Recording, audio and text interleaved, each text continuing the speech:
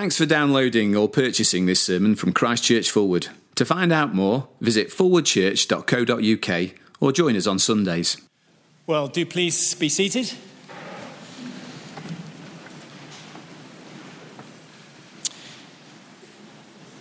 And we're going to be looking at a parable from Luke's Gospel, Luke chapter 18, which you can find on page 1052 in the church Bibles.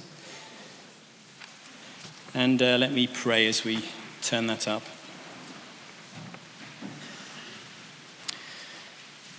Faith in the only sacrifice that can for sin atone, to found our hopes, to fix our eyes on Christ and Christ alone.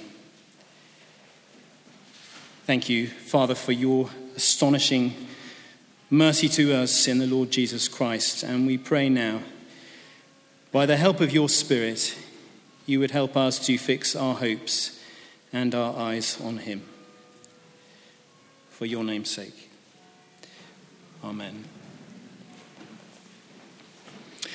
Well, over these 3 Sundays, we're looking at some of Jesus' parables together. Fascinating. And I hope that this evening will be interesting for you as you see the way in which Jesus uses parables to provoke his listeners. Then Jesus told his disciples a parable to show them that they should always pray and not give up. He said, "In a certain town there was a judge who neither feared God nor cared about men. And there was a widow in that town who kept coming to him with the plea, 'Grant me justice against my adversary.' For some time he refused. But finally he said to himself, 'Even though I don't fear God or care about men, yet because this widow keeps bothering me, I will see that she gets justice, so that she won't eventually wear me out with her coming.' And the Lord said, 'Listen to what the unjust judge says. And will not God bring about justice for his chosen ones, who cry out to him day and night? Will he keep putting them off? I tell you, he will see that they get justice, and quickly. However, when the Son of Man comes, will he find faith on the earth?'"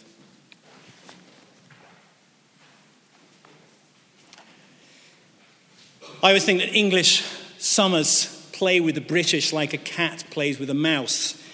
1 minute, last Sunday, the sun's out, you're talking to your neighbour, all is well with the world. And the next minute, the claws of a windswept autumn have reasserted their grip, and you're preparing yourself for the gleeful pronouncement of statisticians that it's probably going to be the wettest summer for 50 years or something like that.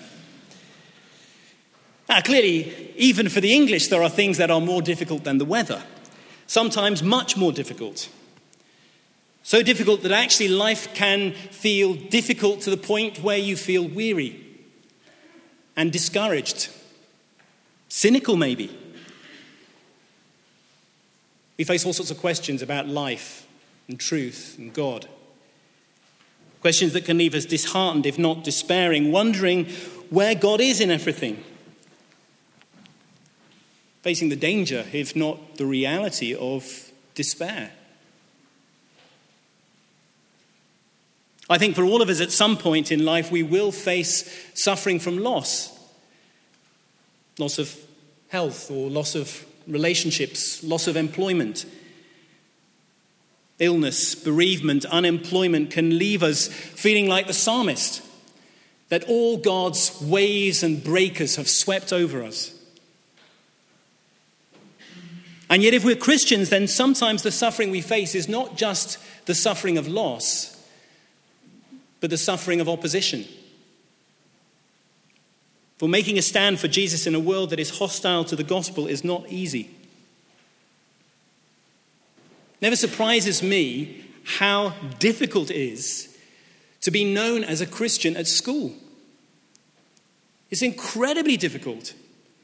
in a school culture which values conforming so highly. It's striking how difficult it is to stand up for Christ in the workplace. I know people here who have worked in education, worked in the health service, for whom standing for Christ has cost them promotion, opposition from parents, opposition from colleagues. Perhaps it's opposition from family. I can think of one young woman who was part of this congregation a number of years ago whose parents and brother thought she was out of her mind for following Christ. I remember praying with her in the vestry one night before an evening service, for her parents were threatening to come to the service and to physically take her away. Or what about the opposition you receive even within the wider church for holding orthodox Christian positions and being accused of being a heretic? I'm always struck by Paul's experience in the New Testament, this mighty man of God who can nevertheless speak about feeling hard-pressed and perplexed and persecuted and struck down, so much so that on one occasion he can write about feeling so much under pressure that it is beyond his ability to endure. Such pressure that the Apostle Paul can even say that he despaired of life itself. See, as ever, the Bible's realism is a far greater encouragement than our misguided and dishonest triumphalism. Of course, Paul's experience will have deep resonance with many of God's people throughout the world even today. One reliable commentator estimates that around the world today, an average of 159,000 Christians are losing their lives because they believe in Jesus. Between 200 and 250 million believers suffering physical and political persecution, and an additional 400 million who are not able to practice their faith freely. So even this past week, Maryam Ibrahim, a 27-year-old Sudanese doctor who is due to have her second baby next month, has been condemned to death by hanging. Why? Because she has married a Christian and is regarded as an adulteress. And she has refused to renounce her Christian faith. Now, such terrible persecution is depressingly common in certain parts of the world, even if it is a rarity in the UK. But if the Christian West, or so-called Christian West, is exempt from persecution, there is growing evidence, I think, of discrimination against Christians. It regularly pops up in the media. Whether it's the staff from Gloucester Council who back in 2012 stopped Christians from distributing Christian literature, claiming that the activity was in breach of a local bylaw.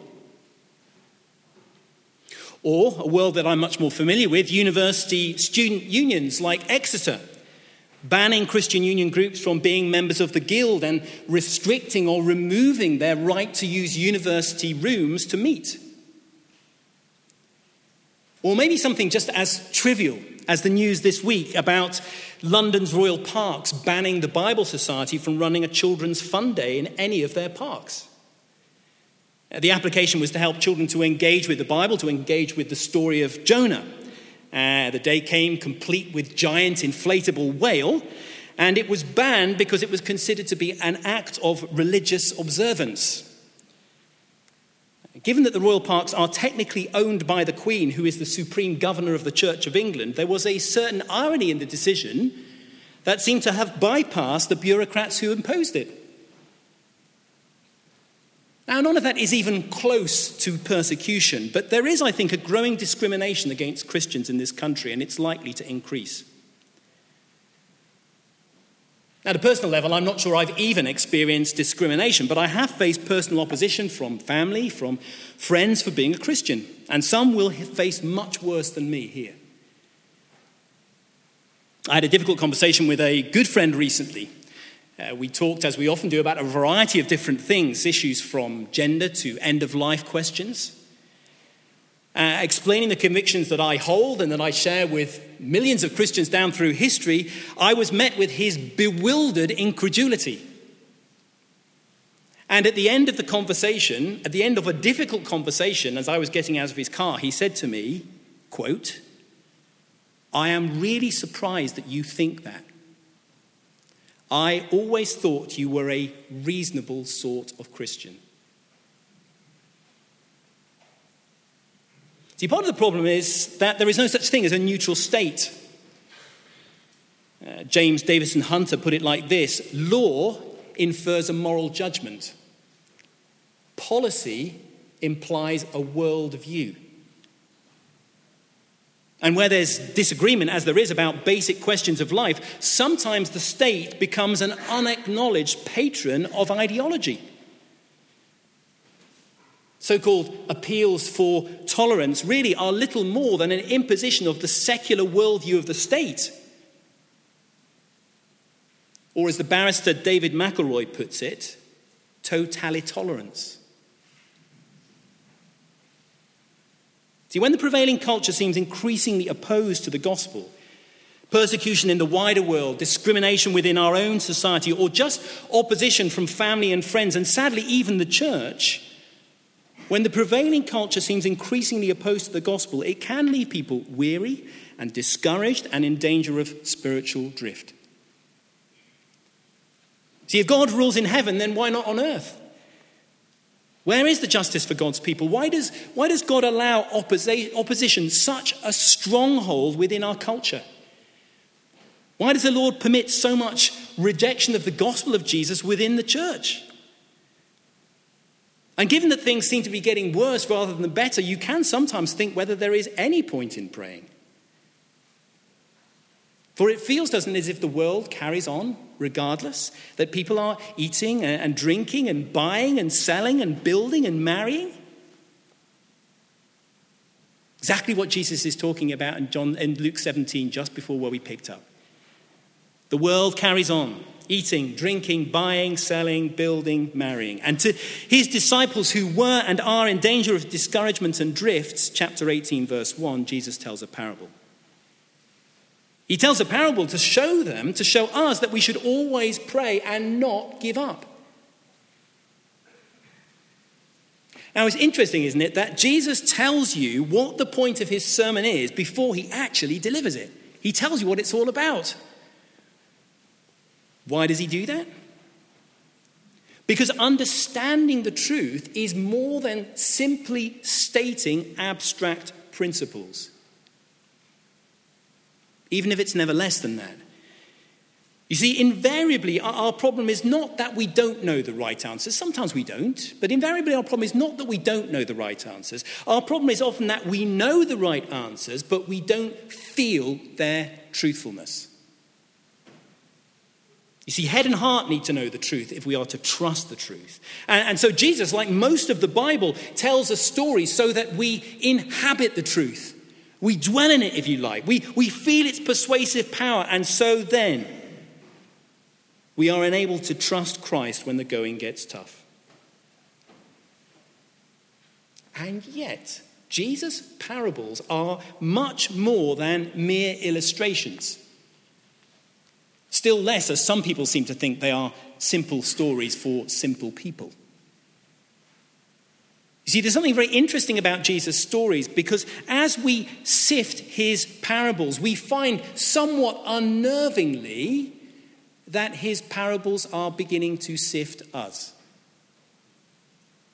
So, Jesus tells a story with two characters: a powerful judge and a powerless widow. It's a sketch. It's a pen portrait.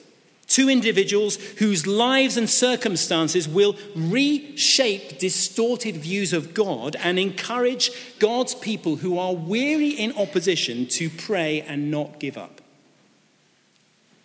Verse 2. In a certain town there was a judge who neither feared God nor cared about men. Now, for a believing Jew, the picture that Jesus sketches is a picture of godless corruption about as bad as you could imagine. You remember elsewhere in the Gospels, somebody asked Jesus, what's the greatest commandment?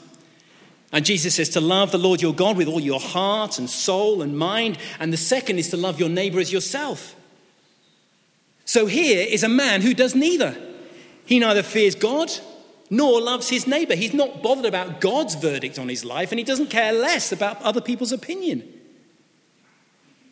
And alongside this godless, arrogant, and powerful member of the judiciary, there is, verse 3, a widow. See, if the judge is a picture of power, the widow is a picture of weakness, not because of her gender, but because of her circumstance. See, a widow in the first century often faced personal and financial difficulties, the like of which I suspect few of us can actually imagine. And in all likelihood, it was some sort of financial injustice that led her to petition this corrupt judge with her desperate plea, verse 3. And there was a widow in that town who kept coming to him with the plea, "Grant me justice against my adversary."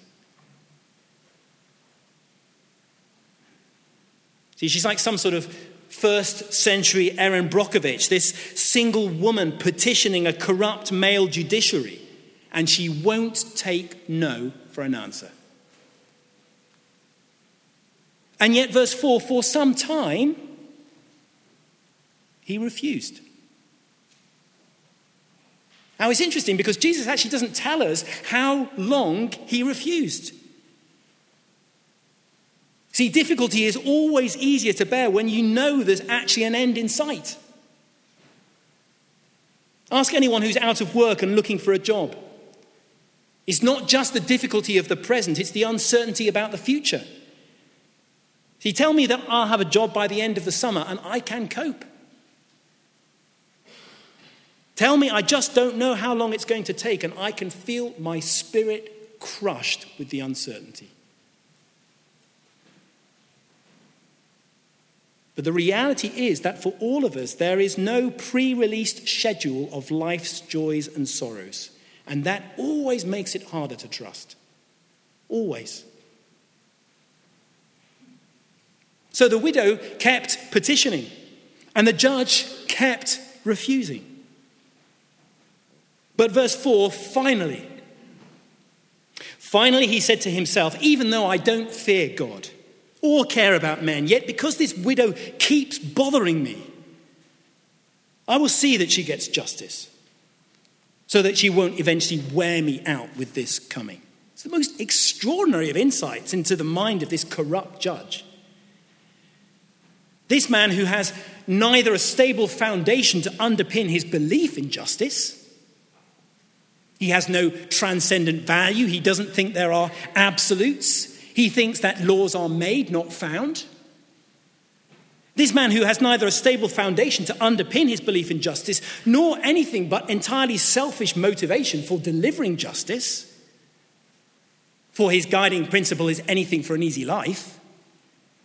This corrupt, arrogant, and selfish man actually, in the end, delivers this vulnerable widow the precious justice she deserves. And Jesus says, verse 6, you need to listen to what the unjust judge says. Whoa, who'd have thought of that?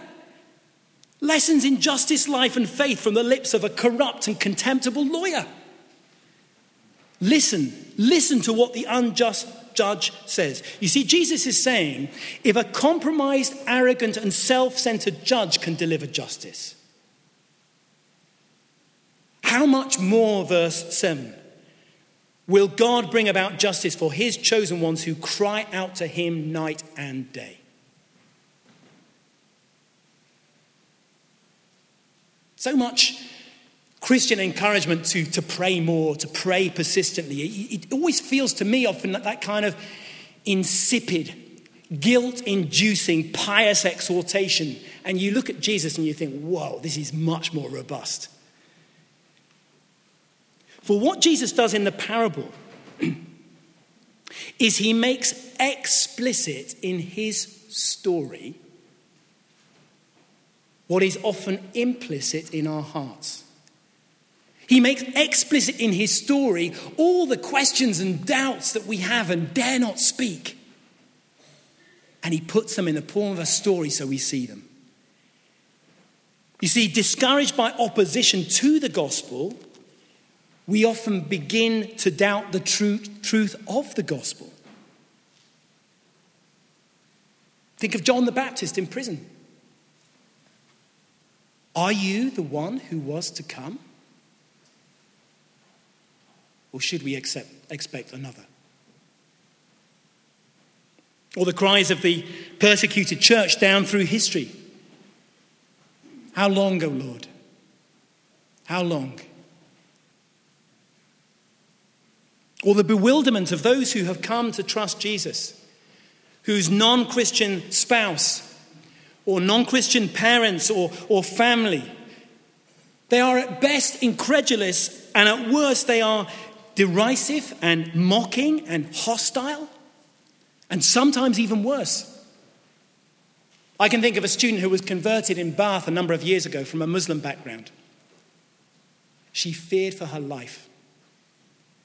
Her brother and father promised to come and kill her. If God rules in heaven, then why not on earth? Where is the justice for God's persecuted people? Why does God allow such opposition to the gospel, such a stronghold within our culture? Why does the Lord permit so much rejection of the truth, even within the church? And given that things seem to be getting worse, not better, is there any point in praying? So Jesus takes, if you like, the worst case scenario. A corrupt and powerful judge and a vulnerable and powerless widow. And we see that against all the odds, contrary to all that you would expect from your limited view of the situation, facing a situation that seems all but impossible, an unjust judge delivers precious justice to a powerless but persistent widow. So, verse 7. Will not God bring about justice for his chosen ones who cry out to him day and night? Will he keep putting them off? I tell you, he will see that they get justice, and quickly. See, whatever the difficulties you may be experiencing, perhaps persecution, although unlikely, discrimination, well, increasingly, opposition, inevitable. If you have nailed your colours to the mast and you are taking Jesus and his words seriously, you will face opposition. You will face opposition at school. You will face opposition in the workplace. You will face opposition from your family, and you will even face opposition in the church. Of course, it was ever thus. I was just reading this afternoon about William Tyndale, who translated the Bible into English. Astonishing. Translated the Bible into English. The church was opposing him. And there were thousands of copies of the Bible spreading throughout Europe. And do you know what the Archbishop of Canterbury did?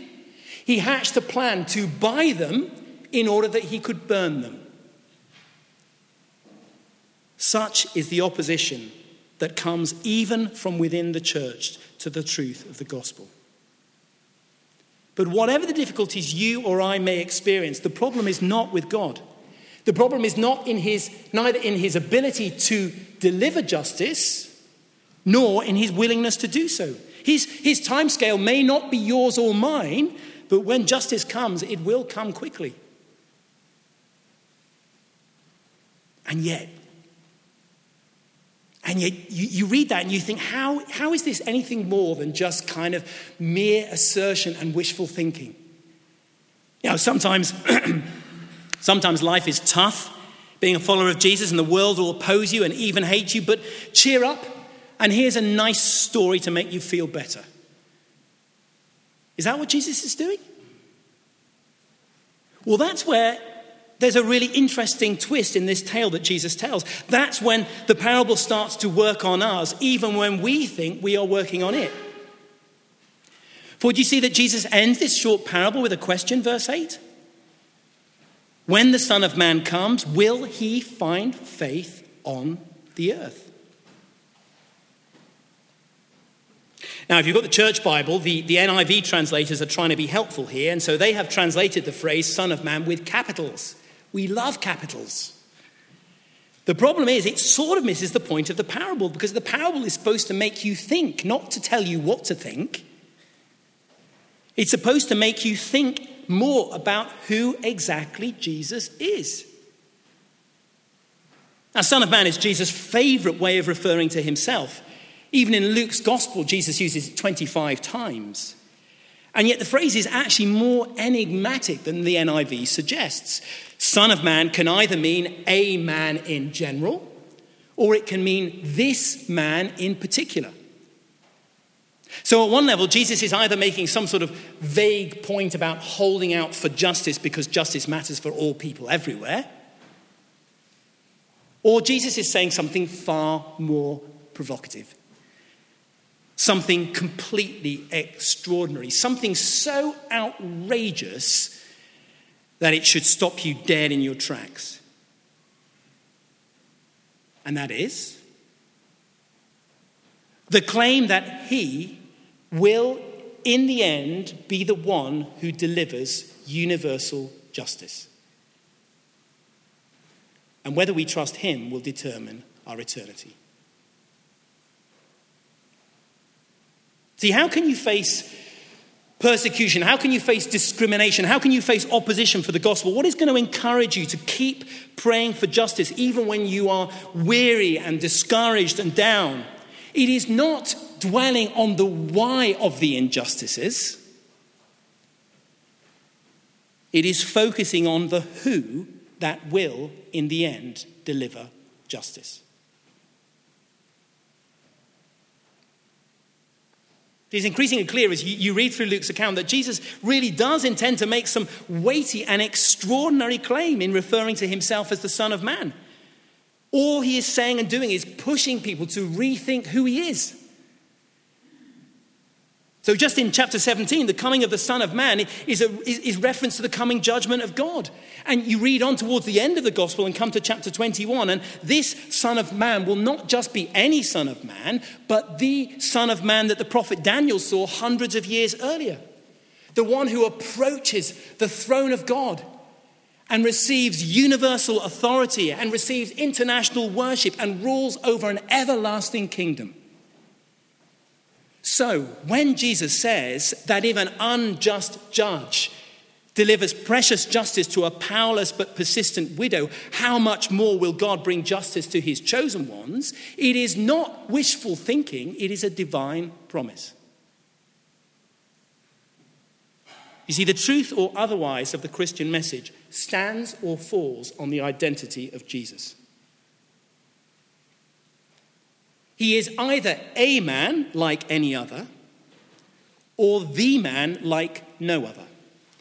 And if he is the man like no other man, if he is the Son of Man, the one who has universal authority, that all nations and all people will one day worship, who will rule over an everlasting kingdom, then you need to be ready for when that day comes.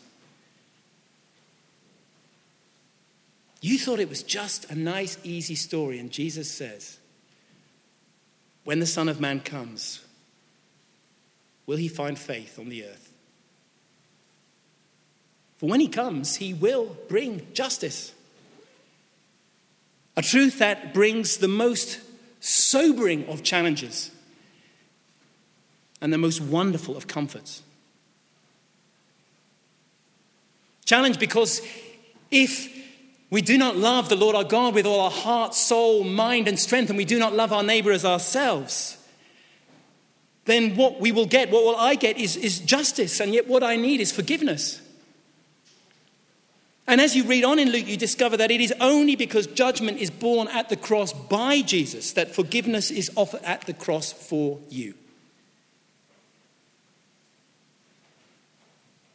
And yet, you know, there is not just challenge here, but wonderful comfort and encouragement. Because whatever opposition you face in standing with and standing for Jesus, maybe it's opposition within the wider culture, but I suspect it's close to home for many of us. Opposition at school, or in the workplace, or from your family, or even from the wider church. Jesus promises that you will get justice and you will get it quickly. So, he says, continue to pray and do not give up. If a corrupt and powerful judge can deliver justice to a vulnerable and powerless widow, how much more? How much more will the Son of Man bring justice to his chosen ones who cry out to him day and night?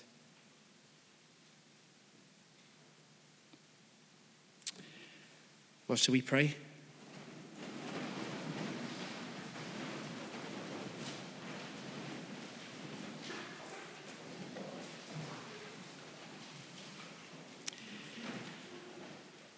Lord, you are our refuge and strength,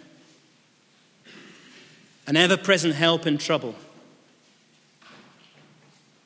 Therefore, we will not fear, though the earth give way and the mountains fall into the heart of the sea. Father, we pray for justice for those persecuted throughout the world for owning the name of Christ. For Miriam, this young woman in Sudan, and countless thousands. For those of us who face opposition in school, in the workplace, from families, thank you, Lord, that you are compassionate and gracious, that you are slow to anger and abounding in love and faithfulness. Thank you that you maintain love to thousands, that you forgive wickedness, rebellion, and sin, and yet you do not leave the guilty unpunished. May your justice lead us to repentance. May your justice encourage us always to pray and not to give up, so that your kingdom will come and your will done on earth as it is in heaven. Amen.